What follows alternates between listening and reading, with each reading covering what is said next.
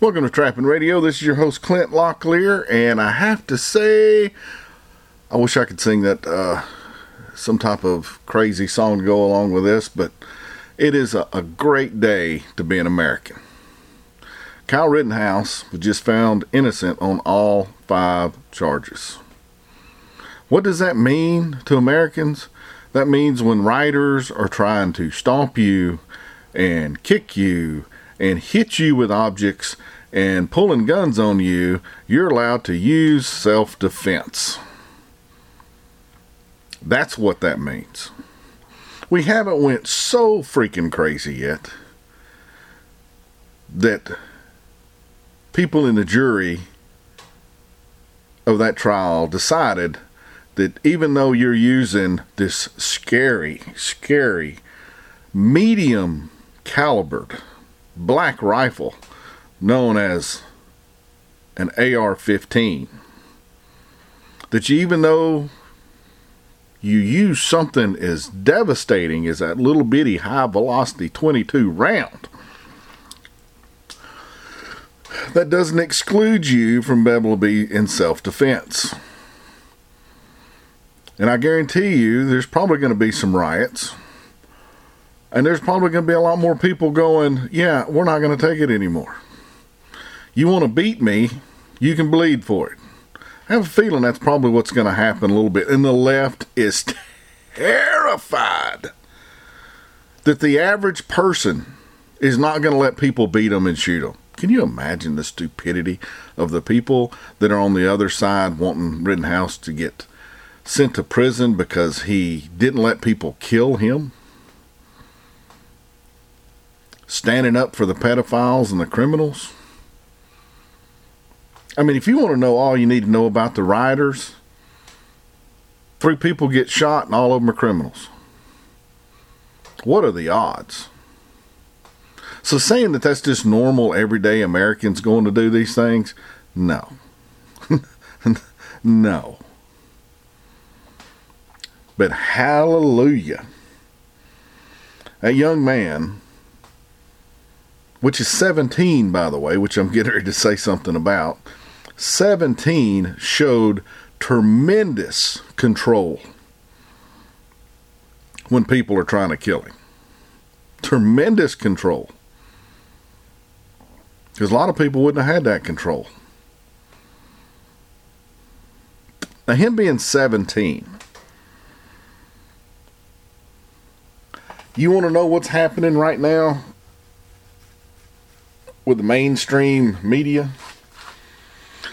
Yeah, they got their stories out there saying that I'm sure, as I haven't looked, I hadn't watched the news in months. I'm sure they're saying that the judge was partial because he was a supremacist himself and racist because he had Lee Greenwood on his phone and he mentioned the Constitution and the founders, and that this just shows that America is racist. See, I haven't heard any of this. I can just tell you what they're going to say. And that there's no justice. And the left is always getting the short end of the stick. And all of this garbage. But you want to really know what's going on behind the scenes at the mainstream media? Digital and TV and cable. They are crapping their pants right now because they have been slandering a minor, calling him a white supremacist with no proof, saying he was in a militia with 0 proof, slandering a minor. Laws are very different for minors than adults. See, if you're an adult, my age, and this happens to you, may have some recourse. But a 17-year-old? Oh, dude. Kyle Rittenhouse is about to make, over the next couple of years, more money than he's going to be able to spend in his lifetime. Because if he's got any sense, which it seems like he does, and he's going to have lawyers going, you remember the other kid in Washington that just stood there and nervously smiled at a Native American as he got up in his face. And all the media started saying all this stuff about being a white supremacist and racist and all this stuff. He made millions and millions and millions of dollars from news organizations. If you don't think this is what's going to happen, I guarantee you there's a lawyer right now telling Kyle, you know that kid? Well, let somebody hold your beer, brother, because this is about to get fun.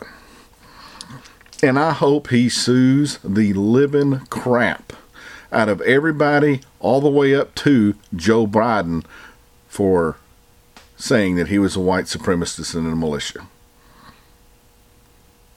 I hope they go on a suing spree that takes years to get through. And I hope he makes $1 billion.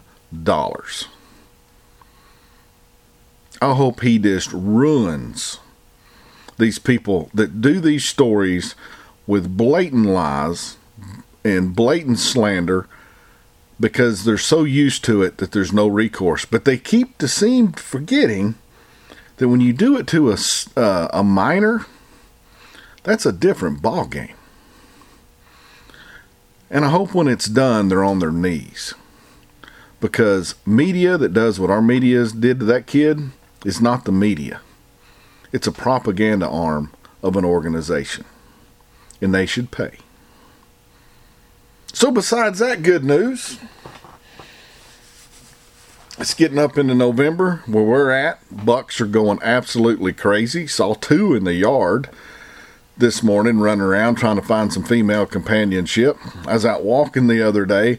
Humongous 11-pointer runs out in the road chasing does. These deer are perfectly safe for me because I don't shoot bucks. But it is fun to watch how they can go crazy this time of year. A little dangerous to drive, very fun to watch. I want to continue with the show, guys, about what we did last week. I got an email that I'm going to read next week from a guy talking about newer trappers, and I think he's correct about some of the stuff I should talk about. But I want to continue on so I can finish up. Basically, we talked about a dirt hole. I want to talk about flat sets, and I want to talk about blind sets. So basically, that's going to cover however you're going to decide whatever a set is. If you'll follow some of the stuff we're talking about and you're a newer trapper or even an older trapper, hopefully there's some tips in here that can, help you catch a little bit more fur, because that's the goal. We're trappers. Before we do that, I want to thank our sponsors. We have F&T Fur Harvesters. We have Funky Trap Tags and Supplies, Dunlap Lures, and Okie Cable and Trap. All of these guys I've done business with for years. You can find their links down in the show notes. You can go straight to their websites. I've done business with them. I've worked with them. And I can tell you that if I don't trust somebody, they're not going to be a sponsor. Not once have I ever even had to halfway question something with any of these guys. And I don't think you're going to have to either. Now, I will say this. As it gets closer to Christmas, the Postal Service is going to start getting screwed up, and UPS and everything is going to start getting backed up. So let's not confuse reality with our wants when it comes to thinking that you're going to still be able to get stuff in 48 hours after you place an order sometimes as you get closer to Christmas. There's nothing these guys can do about that. But what I can tell you they will be doing is they will be putting your stuff in boxes as fast as possible. Most of them send it out the same day. And they will get it in the system, which is all they can do, as fast as they can. The beauty thing of it is you're not having to worry about them having your credit card information. They're not selling your information to somebody else. You don't have to worry about them holding on to your money while they wait 3 months or 3 weeks to get your stuff out. Just really good businesses, and better than that, they're good people to deal with. And in today's world, I think that's pretty important. So check out our sponsors. We have basically our own server, so it doesn't crash, and it costs money, and that's what they help pay for. So, and if you're getting an order from them, let them know that you appreciate them being a sponsor. That lets them know that people are paying attention. Now, I want to talk about something, and I played around this in my mind about the last hour trying to figure out how to say this, because it's a double-edged sword. So what I'm going to say has to be taken into context before we get to flat sets. There's a cultural difference between, I think, a lot of Southerners and Midwesterners and Northeasterners. I'm not so sure about the Midwest and like California. I'm not really sure. There's a difference in how we view money, and I want to talk just a little bit about money before we continue on with the trapping show. Now, the context I want you to think about is, if someone's saying what I'm getting ready to say and you're really, really struggling with money, you're going to think that this is kind of like an asshole thing to talk about. And trust me, for years when I got into trapping, I was seriously struggling for money, which meant I had to hustle at every single opportunity that I had to make ends meet, and just try to get my head above water enough that I didn't have to struggle all the time. Now, if you're in that situation, first question is, what are you doing to change that situation? Because that's a pretty important question you need to be asking yourself. If you're accepting that situation, well, then you really can't be complaining about being in that situation. Because there's no reason in America for someone to be like that for decades. Things happen, mishaps happen, and you can get slammed, medical, vehicles, stuff like that. But there's really no reason for grown men over years to stay in that situation. There's things you can do. You can make yourself more valuable to people than just minimally for reasons to pay you. And I'm not saying that in a harsh way. That's just a fact. Now, for a lot of guys that listen to this, you do okay on money. I'm not talking about rich. I'm talking about you do okay, you're comfortable. And I've talked about it in the past. They've done all kind of surveys with psychiatrists. And this will depend on inflation and different things like that, and the value of the dollar and stuff like that. But what they found out is someone that finally starts making $80,000 to $100,000 a year is about the happiest they're going to be in their life when it comes to financials. When you start making $200,000, $500,000, or $1 million, the game changes. It flips. And to continue to produce that type of income, you're probably pushing yourself into certain ways of never enjoying what you have. And I have a friend, and I'm not going to say who it is, that I remember having a conversation with not that long ago. And the point of the conversation basically was, well, you got to make money whenever you can. And there's some truth and not truth to that, depending on the context of your situation. I happen to know that this person is not struggling for money. But something as simple as just going somewhere for fun Oh, no, no, no, no. That's going to cut into the income. Taking off early every now and then because they can. Oh, no, no, no, no, no, no. That's going to mess with the income.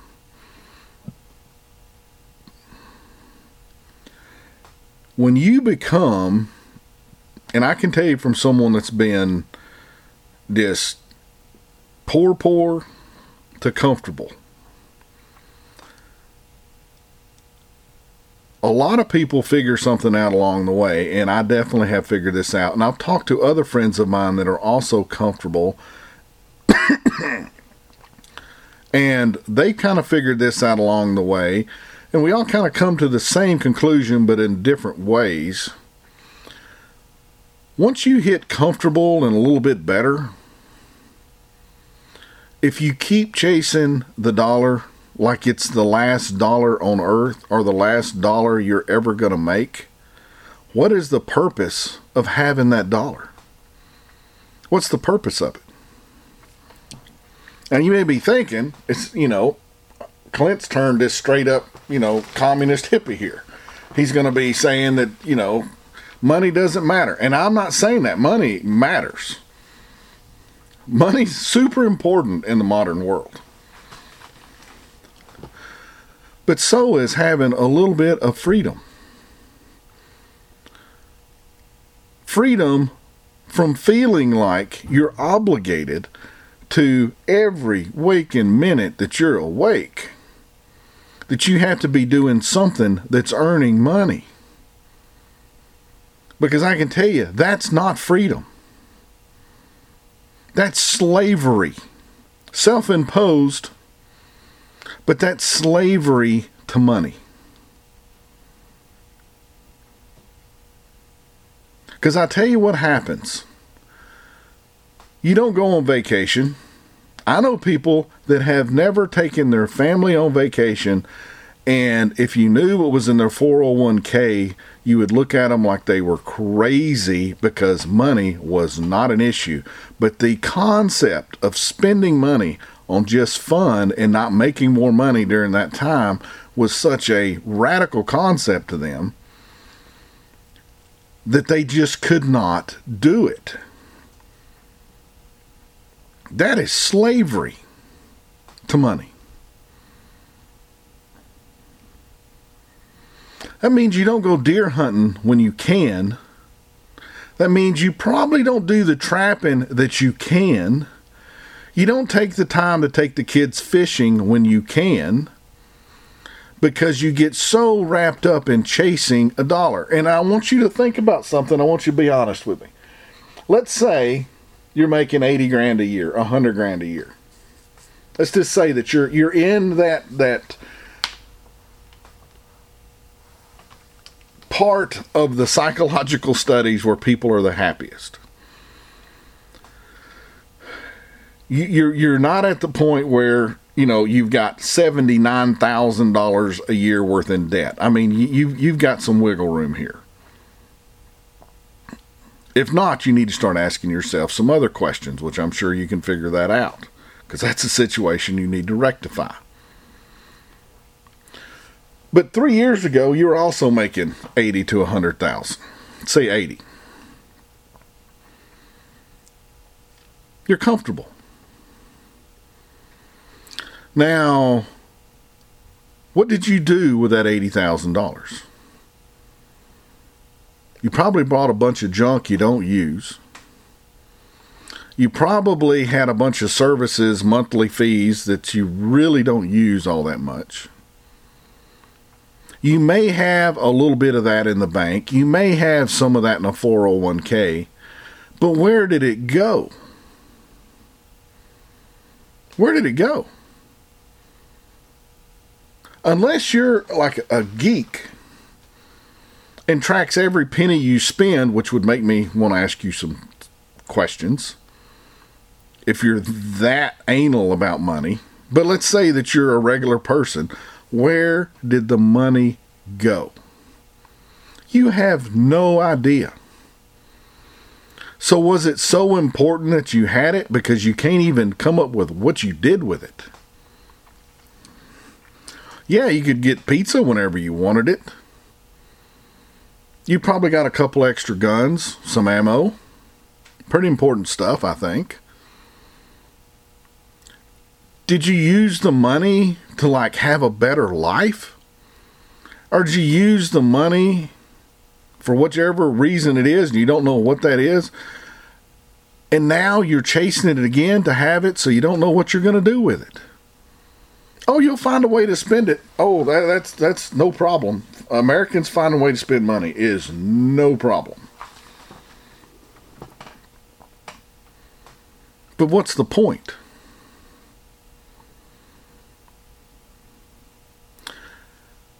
And for trappers, I want you to think about something. Yeah, you take off a couple of weeks to go trapping.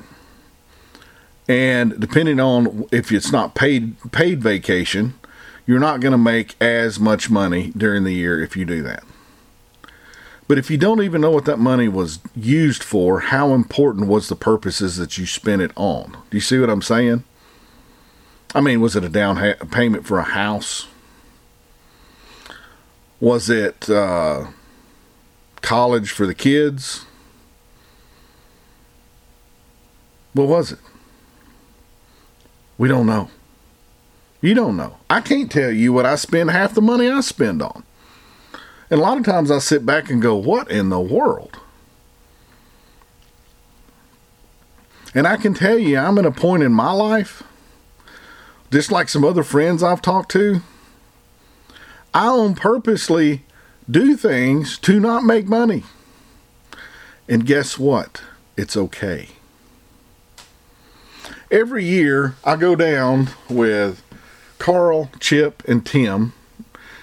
Jeff Dunlap and Haggerty's went down one year. Actually, I'm going to talk to Carl about a neighbor of mine that maybe if he wouldn't mind him coming down. And we trap hard. No, we play hard, but we trap hard. Do you know what I make on that trip? I'm in the negative. I don't make any income. But it costs a lot of fuel to drive over there. I got to get a trapping license. Lure that I use, snares that I use up. It adds up pretty quick.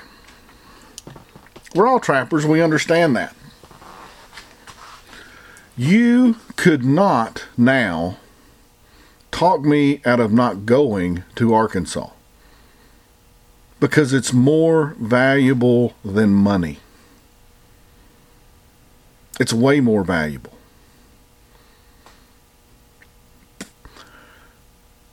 I'm with my core group of friends. Most of them.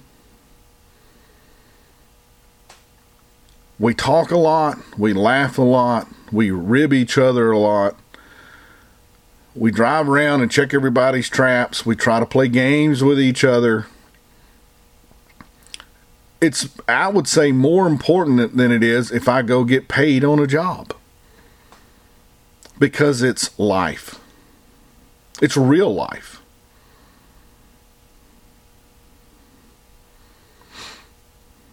Now, me and my wife, except for last year during COVID, because you couldn't go anywhere, we normally take a trip or two a year going somewhere to do something. And I can promise you it is not good for my business.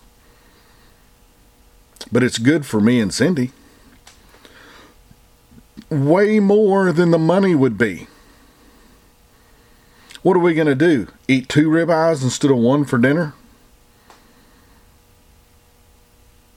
Just leave lights on in the house so we have a bigger electric bill?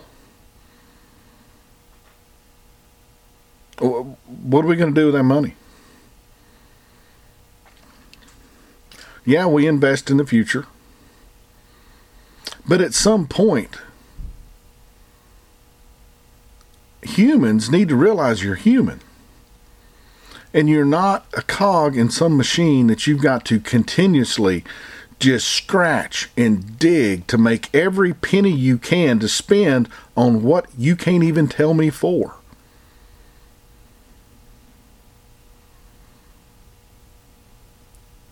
And why am I saying this? Because it's that time of year, guys. There's not enough money that you could pay me to be worth the experiences I've got in trapping. Or going out to Wyoming and shooting elk. Or hunting caribou in Alaska. Or deep sea fishing in Florida. Or having Scotch classes in Scotland. And learning the differences between Irish whiskeys.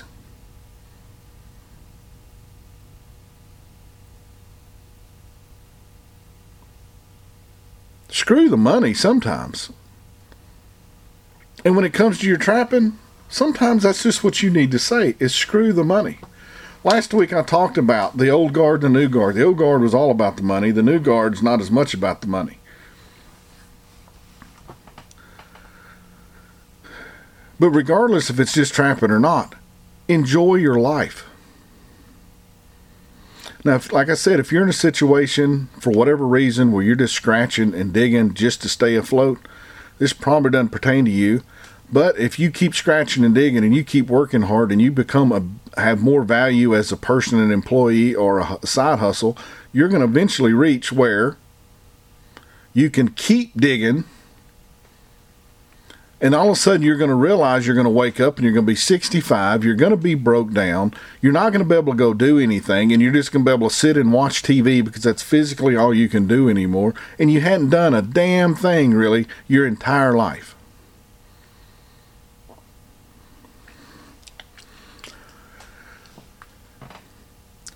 Some of the experiences I've had from having Mexican gangbangers question me and Ed about the value of our coyote fur, where we had to sleep with them the next 3 or 4 nights where we're getting covered up with fleas because we're pretty sure they were planning on stealing them.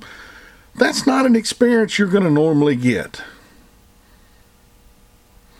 Or trying to figure out if the illegal can grab your shotgun before he realizes that you've already got a pistol on him. See, that's not normal stuff that people deal with. I've seen sunsets in Texas and New Mexico that I don't care how hard of a person you are, it sits you back in the chair and you're just in awe. I've seen things with wildlife people will never see. I've spent hours miserably and having fun with other trappers that most people never get to experience.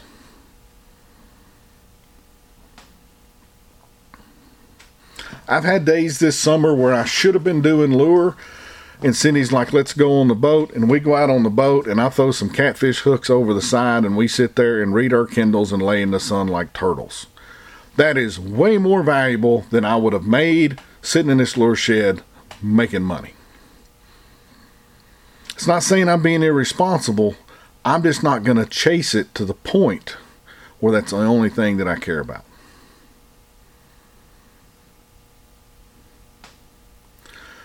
Another thing that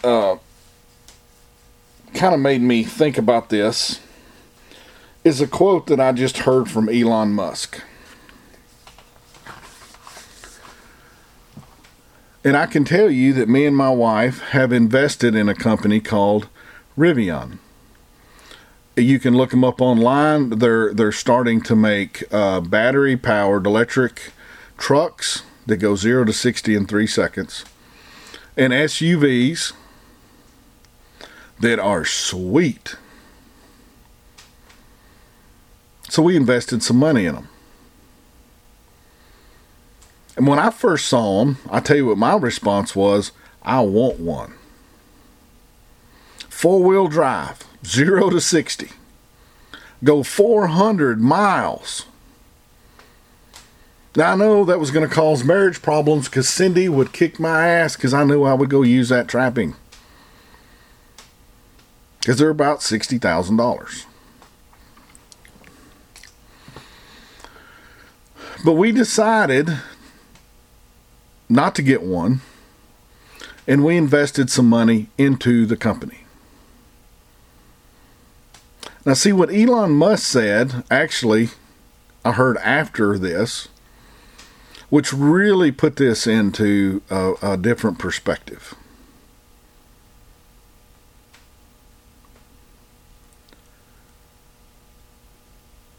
What Elon Musk said was, if you're struggling for money, you don't get a subscription to Netflix.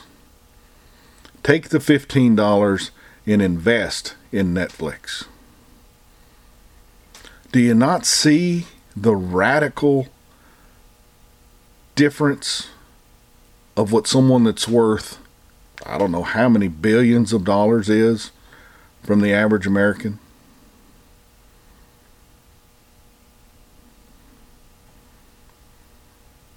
Because I know all kind of people that struggle to make all the money they can.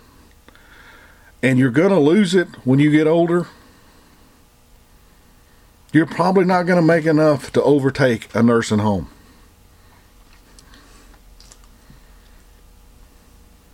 You're not. But wouldn't you rather be able to sit back and think about sunsets in New Mexico? Watching your cameraman pretty much crap his pants as a hog breaks a snare loose and he's wanting to get B-roll footage?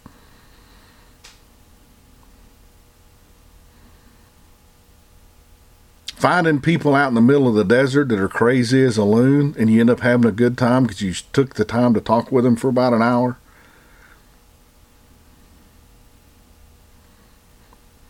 See, we're not talking about the technical part of trapping. We're talking about the real part of trapping. It's the experiences.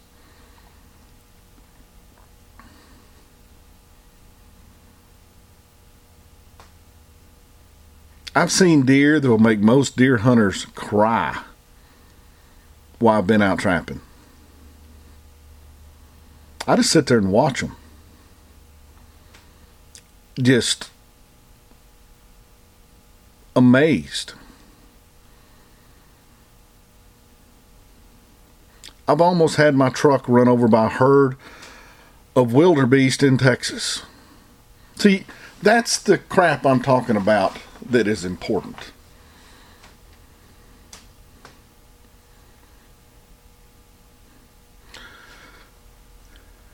My advice,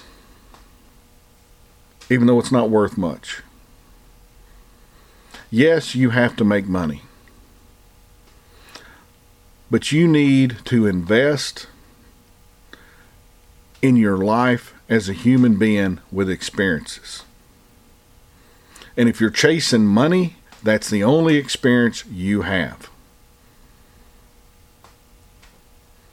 Because where I live now, it's all older people. And most of the older people can't do anything because all they've done their whole life is chase money. They had big plans. They were going to travel.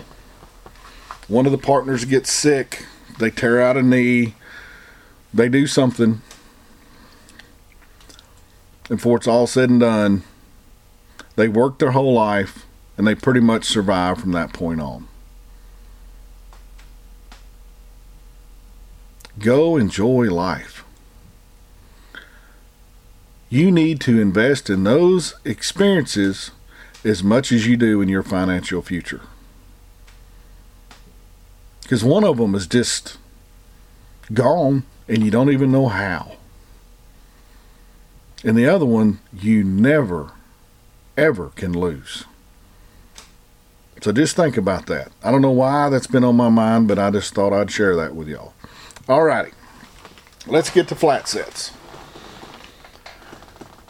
We talked about dirt holes last time. Basically, it's a hole. Put a trap in front of it, beside it, behind it. I've even seen people dig dirt holes and put the trap in the hole.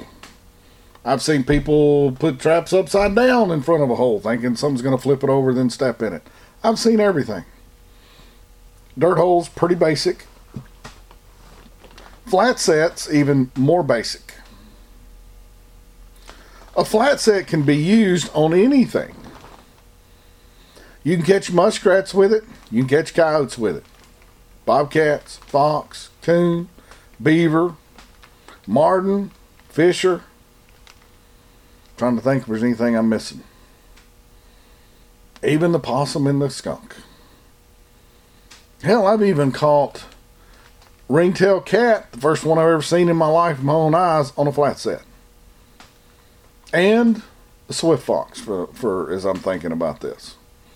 And I know you can catch wolves on them. Because the only time I've ever tried to catch wolves was when I was in Alaska. I had very junky equipment, and I tried trapping them with number 4 jumps. And I did connect, and they disassembled the traps. And it was on a flat set with urine mixed in water that was frozen in my freezer and used kind of like a big urine post set next to a snowmobile trail. That's a flat set. If you've got an odor, guys, that's attractive to an animal, a lot of times that's all you need. Now, the reason most newer trappers lean towards a dirt hole set is because they can see it. Because it is obvious to the trapper that something's going on. But that didn't have anything to do with the animal. Have you ever watched an animal walk around? They smell this, they smell that, they go over here and smell that, they walk down here, they smell something, they go over to it and they smell it. It could be where a deer went up against a bush the night before. It could be where a rabbit peed 3 days ago. They just walk around smelling stuff.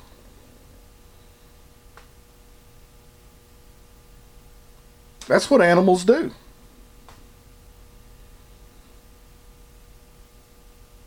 When I watched the first time I ever really got into muskrat trapping, it was based off of something I learned from O'Gorman. I don't know if it was in a video or if it was a book or what it was. And basically all he did was go to creek banks that had muskrats and make flat sets for muskrats. Which was, if it had an overhanging bank, it'd be even better. But if it was a straight up in bank and you could get a trap in front of it, it was fine. And he would dip his lure on a stick and stick the stick about 6 to 8 inches above the water level, put a trap in front of it. That's a flat set for a muskrat. Since then, I've caught hundreds of beaver using the same principle. Sometimes it's on a tree, sometimes it's on a stump, sometimes it's on a bank, just like a muskrat. I'll put lure of some kind, depending on what time of the year it is or whatever. It could be a castor base, it could be a food lure. I'll just put a stick. I know people now that instead of making castor mound sets, they just flip the lure up on the trail. That's pretty much what I do. I don't really take the time anymore to go build a mound for visual effect. Because animals go from one thing to the other, smelling them. I'm not saying visual is bad. Please don't misunderstand what I'm telling you here. But a lot of time the visual is more for the trapper's confidence than it is for the animal's need to get caught.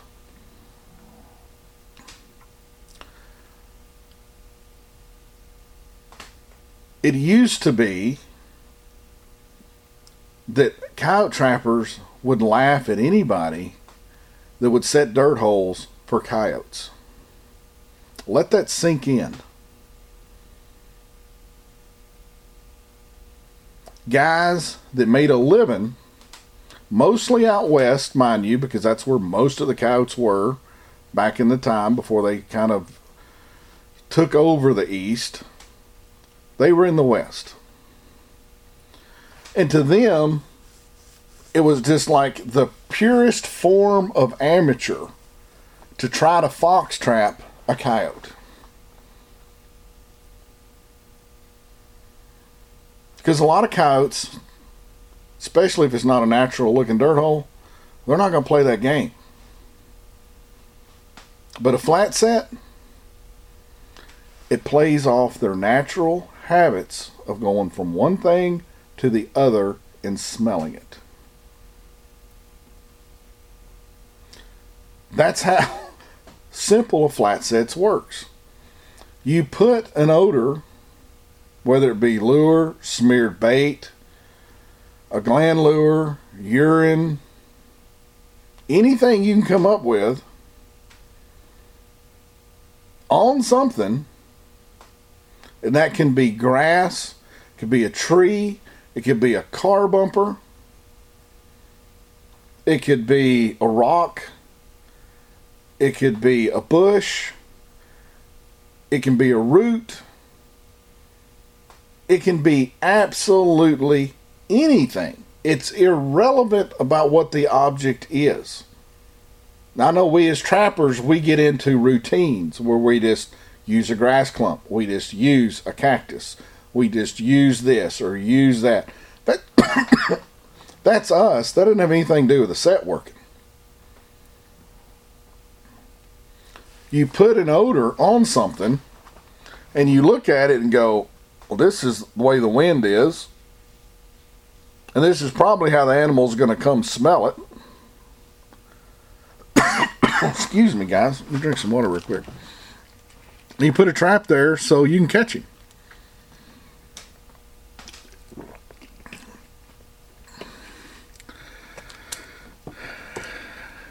I'm going to say something for flat sets that's going to make some people it's probably going to be very confusing for them, because I am a lure maker. I make a living now selling lure. I was making it today. I finished up 20 gallons of Simply Mice.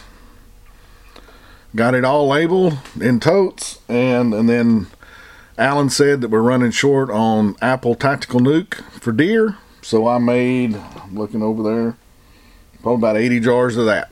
That's what I did today.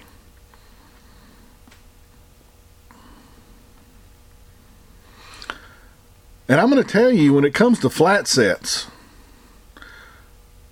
subtle is better. What do I mean by that?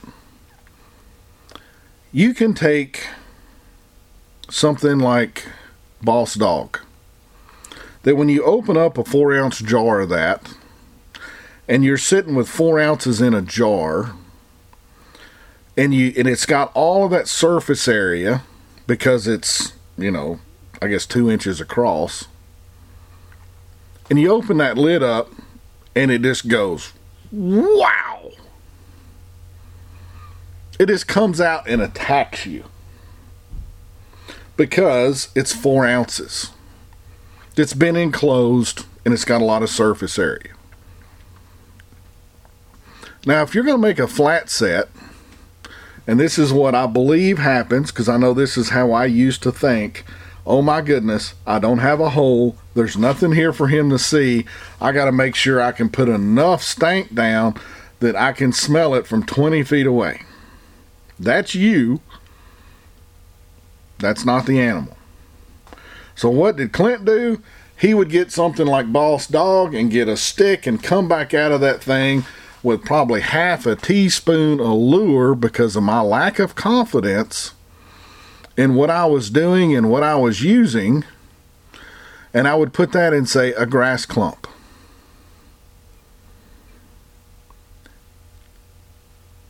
Did I catch stuff doing that? Yes. But I guarantee you, way more stuff that did not get close enough to get in the trap, because they didn't have to get close enough to get to the trap, because I put on stank Wallapalooza on them. And I want you to think about something from an animal's point of view, which I'm not sure a lot of trappers really understand when it comes to lure, because I hear it all the time. Well, does your cat collector have skunk in it? No, it does not. Well, I live in Maine and it's cold and I've got to have something that's loud. Really? Why don't you tell that to all the Canadian trappers that use my cat collector to catch all the lynx that they're catching, and they're not using skunk. All that lure that I send to Minnesota, North Dakota, South Dakota, Wyoming, Montana, Michigan, Maine, New York. Repeat customers. And it's not just a blow your head off type odor comes out of Cat Collector. It's sticky odor. It'll stay with you a long time, but it's not like this. Whoa! Now, in some places, I think it's fine to use that. Personally, I wouldn't use that all the time.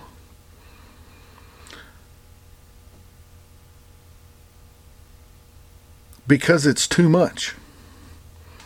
And I'm a lure maker and telling you, you're using too much. How much lure do I use at a flat set? I want to stick a stick, think about, I don't know, size of a pencil in the lure, and I just want it to barely coat the sides. That's it.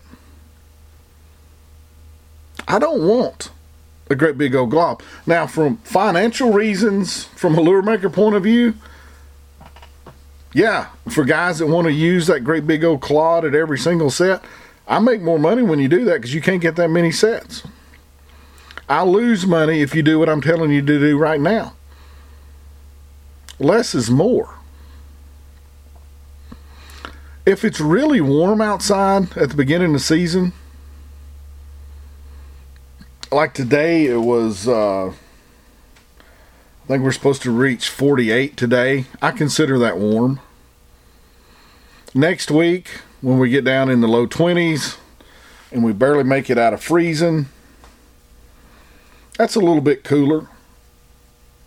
I would still consider that because where I live, it's in the next few days, it's going to be 40 degrees again. It's going to be above freezing at night because it's early season. We don't get brutal cold here till, or for us anyway, till January and February and March. We cycle up and down. So I consider where I'm at in, I guess, middle northern Tennessee, it's even warm, even though we're going to be down to 22 degrees. That's all the lure I'm going to put on that flat set.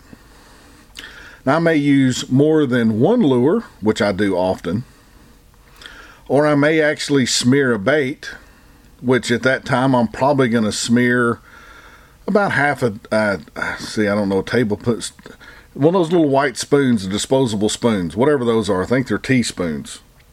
About half of that volume for bait, and I'm going to smear it into a grass clump or on the side of a tree or under a rock or something like that.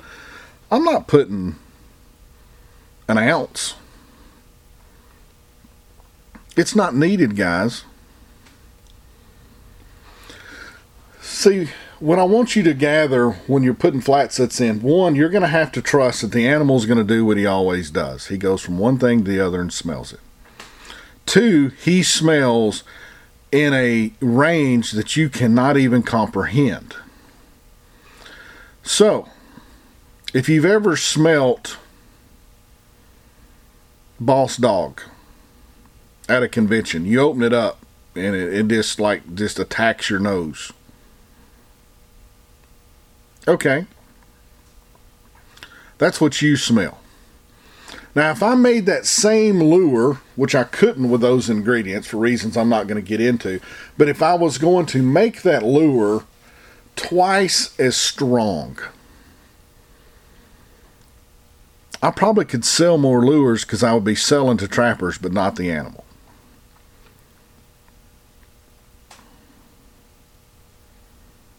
Because the trapper's going to think it's going to reach out further.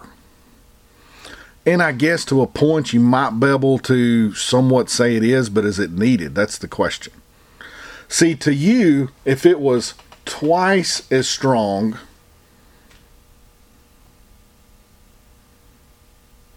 it would be better. What if it was 10 times as strong? 10 times. If you want to know what that would be like, go to a powerlifting website and order you some smelling salts of ammonia that they use while they're trying to get their big lifts at their meets. If you've ever seen them do it, they take a jar and they open it and their head flies back and their eyeballs roll up in their head and their nose starts running. It's so strong that it actually puts your nervous system into a fight or flight mode. You can't even control that at that point.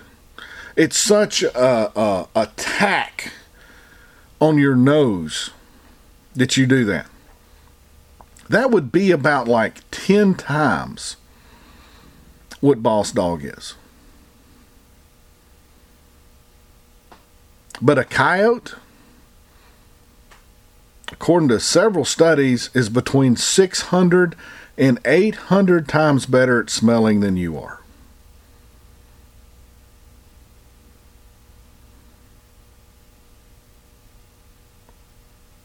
Now, I sell a ton of federales. It's not an overly strong bait. The reason I keep selling so much of it every year is because people keep catching so much on it every year. But it's not a super strong bait. But if you compare that to Simply Mice, which is nothing but mice that are ground up and preserved with just enough glycerin in there so it doesn't freeze on you, that's all that's in Simply Mice. That's it. If you open a jar of federales, which is not a foul, blow your nose off bait, and then you smell Simply Mice, well, you may have a hard time smelling Simply Mice because it's just mice ground up.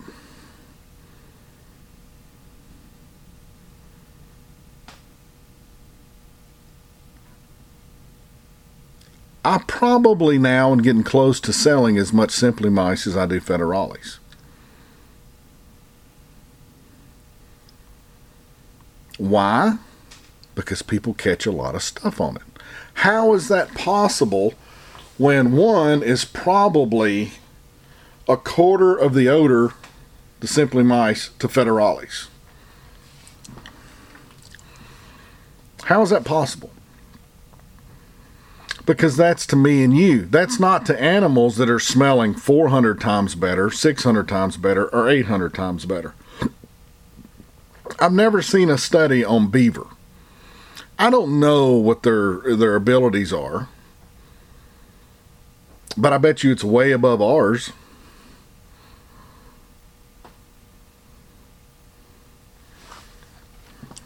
I don't know what a muskrat. I've never seen a study on a muskrat. I know fox, it's a lot higher.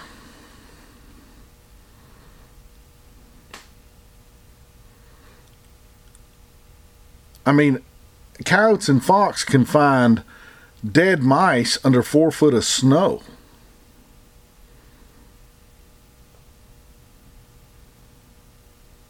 We wouldn't even know there's something there.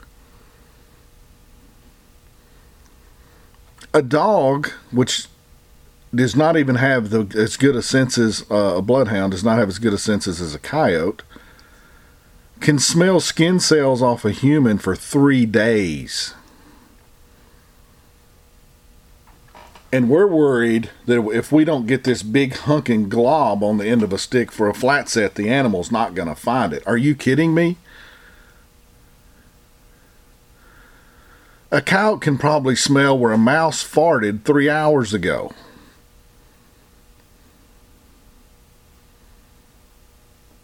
Now, a bear smells better than a coyote. I've heard it where biologists say that a bear can smell another bear in heat over 200 miles away. And see, we're thinking in terms of trappers. We're not thinking in terms of animals.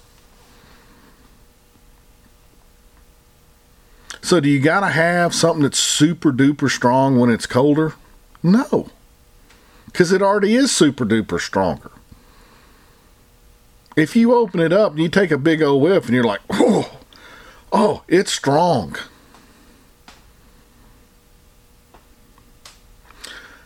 The only thing I'm going to say different for this is skunk. And I'm not going to get into a lot of lure stuff here because we're going to get off of this subject, but I want to explain something for people out there.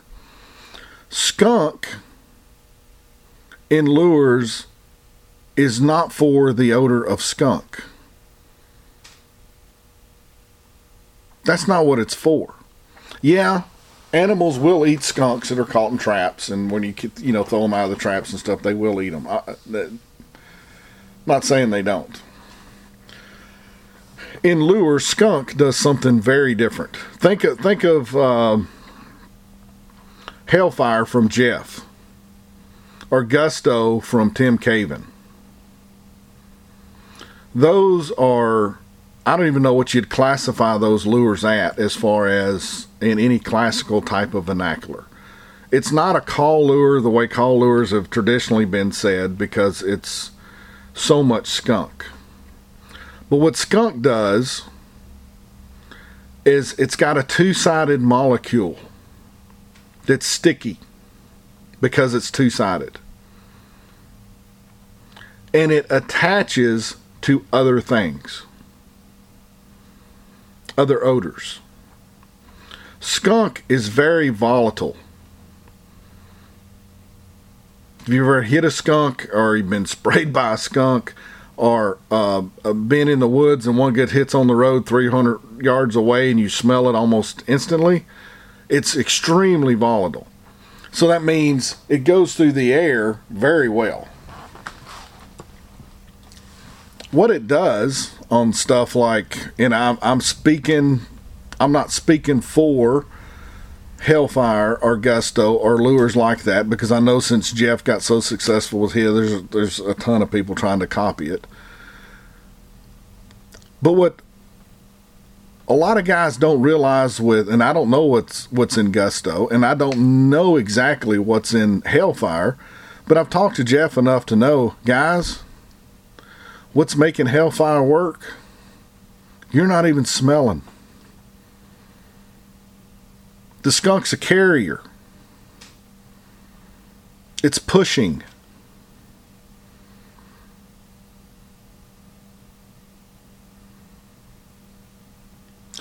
So I just told you that you don't have to have something that is super strong to catch.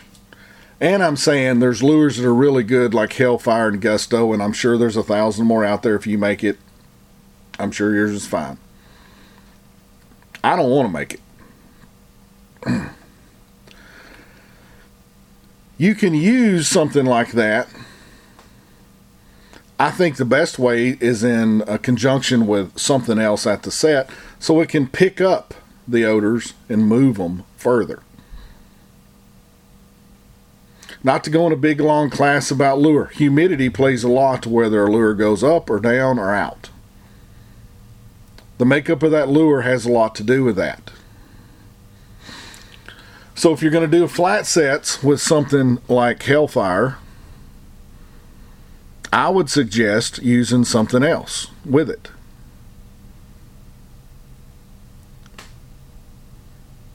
Just so it's in the same, it doesn't have to be on the same stick. It can be right next to each other so it can push it out. That's a little bit different than having something that's just super rotted smelling and just overly loud. That's the point I'm trying to make here. There's nuances in everything. So we're going to have lure at a set. Now, if we go back and listen to the woofers that caught way more coyotes than we do today individually, with crappy equipment, but they did have longer checks. Just so everybody understands, most of those guys only ran their traps every week. They just ran a bunch of lines. But they caught with crappy equipment and a lot less better lure than we do today. They use flat sets. And I've seen flat sets used in a lot of different ways, and I just use them very creatively because I stick to the basic principle. Animals go from one thing to the other, and they smell stuff. I'm just giving them something to smell, and I'm putting a trap between the way they're going to smell it, and then they get caught. That's it. I'm staying to the basic principles of flat sets. So it can be on anything. But when you look at the old woofers, mast, and you really get into people that study the old woofers, like O'Gorman. He's talking about George Good and some guys out of Oregon and Bill Nelson. The thing that they did very differently than I think we do a lot today of their flat sets is most of those guys would use 3 different odors. 3 different lures. One could be a bait, one could be a lure, one could be a different type lure, one could be a gland, one could be urine. It could be a variety of different things. It could be something like Boss Dog, Fur Check, and Muskie. 3 totally different things. So when they find what they were using most of out west is using grass clumps or brush or cactus or sage, and they would put those just about an inch apart, smear them into or stick them into the ground underneath a bunch of cover, with the idea that the cow may not like one, but he's going to get really turned on by the other. Or the combination of all the above is going to be more attractive. We today, when you watch demos and DVDs and you talk to people, most people it's either a smear of bait and some urine, or some lure and a gland lure, or a gland lure and urine. We really don't follow the principles that the old woofers did when they were so successful. Am I saying you have to use 3 lures at every flat set? No. I'm saying you may be better off if you tried it. But don't be afraid of using different odors at a set. One of those could be something like Hellfire. One of those could be Boss Dog, and it could be a smear of Federales or Simply Mice.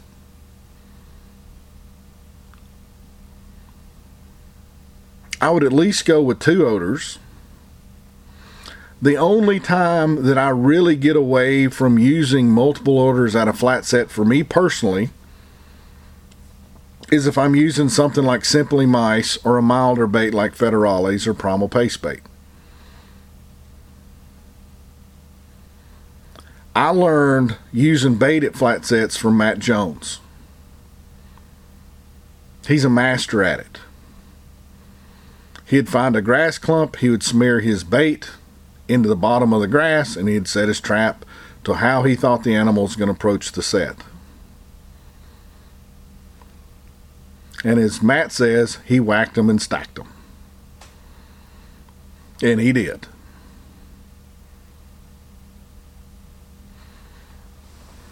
Now, the old woofers wasn't just using bait the way Matt does, but it obviously works. And I've seen Matt just use lure.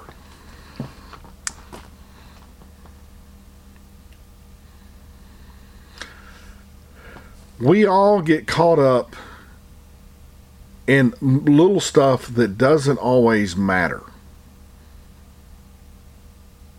All you're doing with a flat set, I don't care if it's the side of a building, I don't care if it's an old truck tire, I don't care what it is. If it's on location, a coyote is going to go over and investigate it, or a fox, or if it's close to the water, a coon, a beaver, an otter, a muskrat. All you're doing is giving them something to go from one smell to the other, and you're putting a piece of equipment in front of it. Land trapping, though, to do flat sets is a skill set. If you trap out west, you'll notice all the guys out west go to where there's open soil because there's a lot of open soil out there. They don't have just sod everywhere the way we do in the east. Grass, hay, stuff like that. Out there, it's normally drier. Over here, it's normally wetter. So when they're out early season trapping, they go to where they can easily blend in a trap in front of an attractant for an animal to smell, because they can bed a trap, they can get more dry dirt, they can feather it all out, and within a couple hours, you won't even know where the trap's at. I used to think that they had an advantage. I don't anymore. I think it's pretty equal in the east and west. But the trick of what makes a flat set work is you don't get out of the principle of an animal's going to smells to smells to smells. But what you don't want to do with a flat set is give him anything else to think about. Which means if you're in sod and you bed your trap and you sift dirt over it and leave it alone, you just gave him something to think about. It is not natural. Guys out west don't have to worry about that because they're picking places where it's all soil. In the east, if you're going to be trying to blend into dirt, guys, you've got to use some common sense. Now, I've been with Jeff up in places up in Michigan where it's like sugar sand. You can treat that just like the West. Absolutely. You get a rain or whatever, it doesn't matter. Most of us, however, don't have sugar sand in places like certain other places do. You're dealing with soils that have clay mixtures, gumbo mixtures, loam with clay, sand with clay, or sand with loam. And I don't want to get too geeky on this again, but you're going to have more issues in the east with wet dirt in cold weather if you're using anything besides sugar sand that's naturally in that area, because you can blend that pretty easy. It's hard to blend mud into open ground where everything else looks like natural ground. It's really hard. You can do it, and after a couple of days with enough wind and stuff like that, it can be passable, but it's probably not the best, which means for the east, you're better off being in grass, leaves, pine straw, hay, stuff like that, because of, with grass clippings, you can shred pine straw, you can get cedar duff, you can shred leaves. If you're in the woods, I'll give you a good hint for flat sets. Right now, while the leaves are falling, go out and get a whole bunch of them, put them in great big garbage bags and just throw them somewhere and forget about them. Next year, it'll start breaking down into compost. It'll already be a tenth of the size that it was, especially if you leave it on top of the ground with the cover over it. All the worms will start coming up and start tearing it apart. Oh, you got beautiful material to be in the woods making flat sets. And it's free. If you're going to be in fields, grass clippings. Or get you some shears and just use whatever's there at the time. But you have to be able to, and this is where the skill set comes in to make a viable flat set. You have to be able to blend the set so you don't alarm the animal or get him to step somewhere just because something looks janky. In a rock used as a flat set in a hay field with a sifted area over the trap is janky.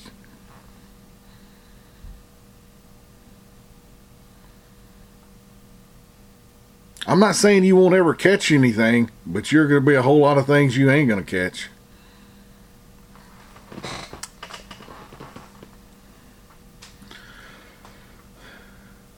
The biggest skill set is not the flat set itself. It is blending the trap.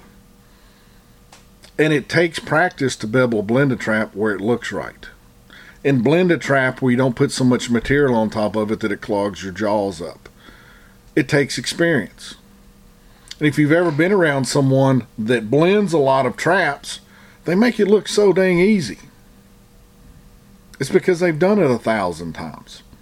Now, when you first start going, if you're a dirt hole trapper and you're going to go out and experiment with flat sets, and I'm not even going to get into the snow part of this because I don't have enough experience with that, but open ground, it's not going to be as pretty when you first start. And you're going to put too much material. You're going to lose some animals, or you're going to not put enough. And the first time you get a little bit of rain, it stands out like a sore thumb. You're going to have to just build that skill set up to be able to be a good trap blender. And once you got it, you got it. That's the real skill set of a blind set, is blending the trap in.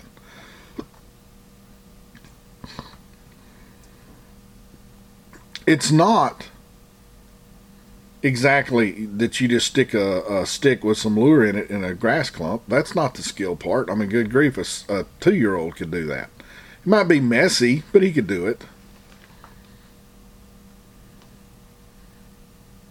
But what separates good flat set trappers from mediocre and bad flat set trappers is blending of that trap. You need to look at that like you're an artist. Some people use kneeling pads, kneeling cloths. It's not a bad idea. Some people have brushes that they can flick in stuff from the sides, and I mean, there's a mirage of things you can do to try to blend a trap in. That's the key. That's the big skill set. That's the one you're going to have to work on. And lastly, the thing that the only way you're going to get good at flat sets is put them in enough that you start catching. Because if you're a dirt hole trapper, you're not going to not like having dirt. You're not going to like that. I didn't trust any of the flat sets I put in when I started. Because there wasn't nothing there. Wasn't nothing to see. But I didn't understand at the time how well animals can smell. If a dog can track your skin cells 3 days later, and you put a couple of lures on a stick and stick it in a grass clump, and the wind, and you're setting your trap to work with the wind, and that coyote gets within 15 feet of that, he knows it's there. He knows it. He may not work it, but he knows it. Because there's no guarantee he's going to work your dirt hole either. A lot of coyotes just flat aren't going to do it.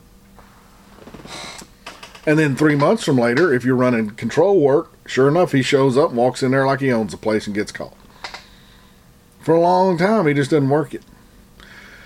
The beauty of flat sets for fox, coyotes, gray fox, even raccoon on dry land, I'm talking dry land right now, is it's really hard, if you know how to blend a trap in, for people to start stealing your stuff. And if you're using everything that's in your environment, trees, grass, bushes, man-made material, trash, washing machines, it doesn't matter what it is, all your sets are going to be naturally different, which is very good if you're going after canines. So it forces you to be different. Or people get in a habit with a dirt hole where they just repeat the same thing over and over again. So if you've never used them, Do yourself a favor. Run 50-50. But here's what I want you to do to make it an honest run for your money. Where you want to put that dirt hole, if you're a dirt hole trapper, is probably going to be the better set. Put the flat set there. Then put your dirt hole somewhere else. It can be close, I don't care.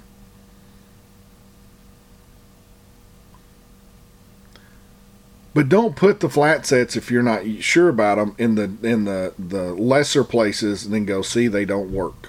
That's a bias. You got to fight that stuff.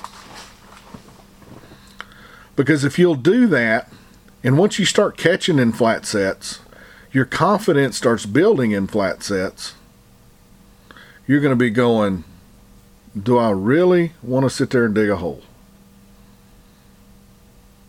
I'm not saying you shouldn't use dirt holes. I still use dirt holes. But a lot of times you just flat don't need it. Remember, be the laziest trapper you can be, but still be efficient. And that's where the flat set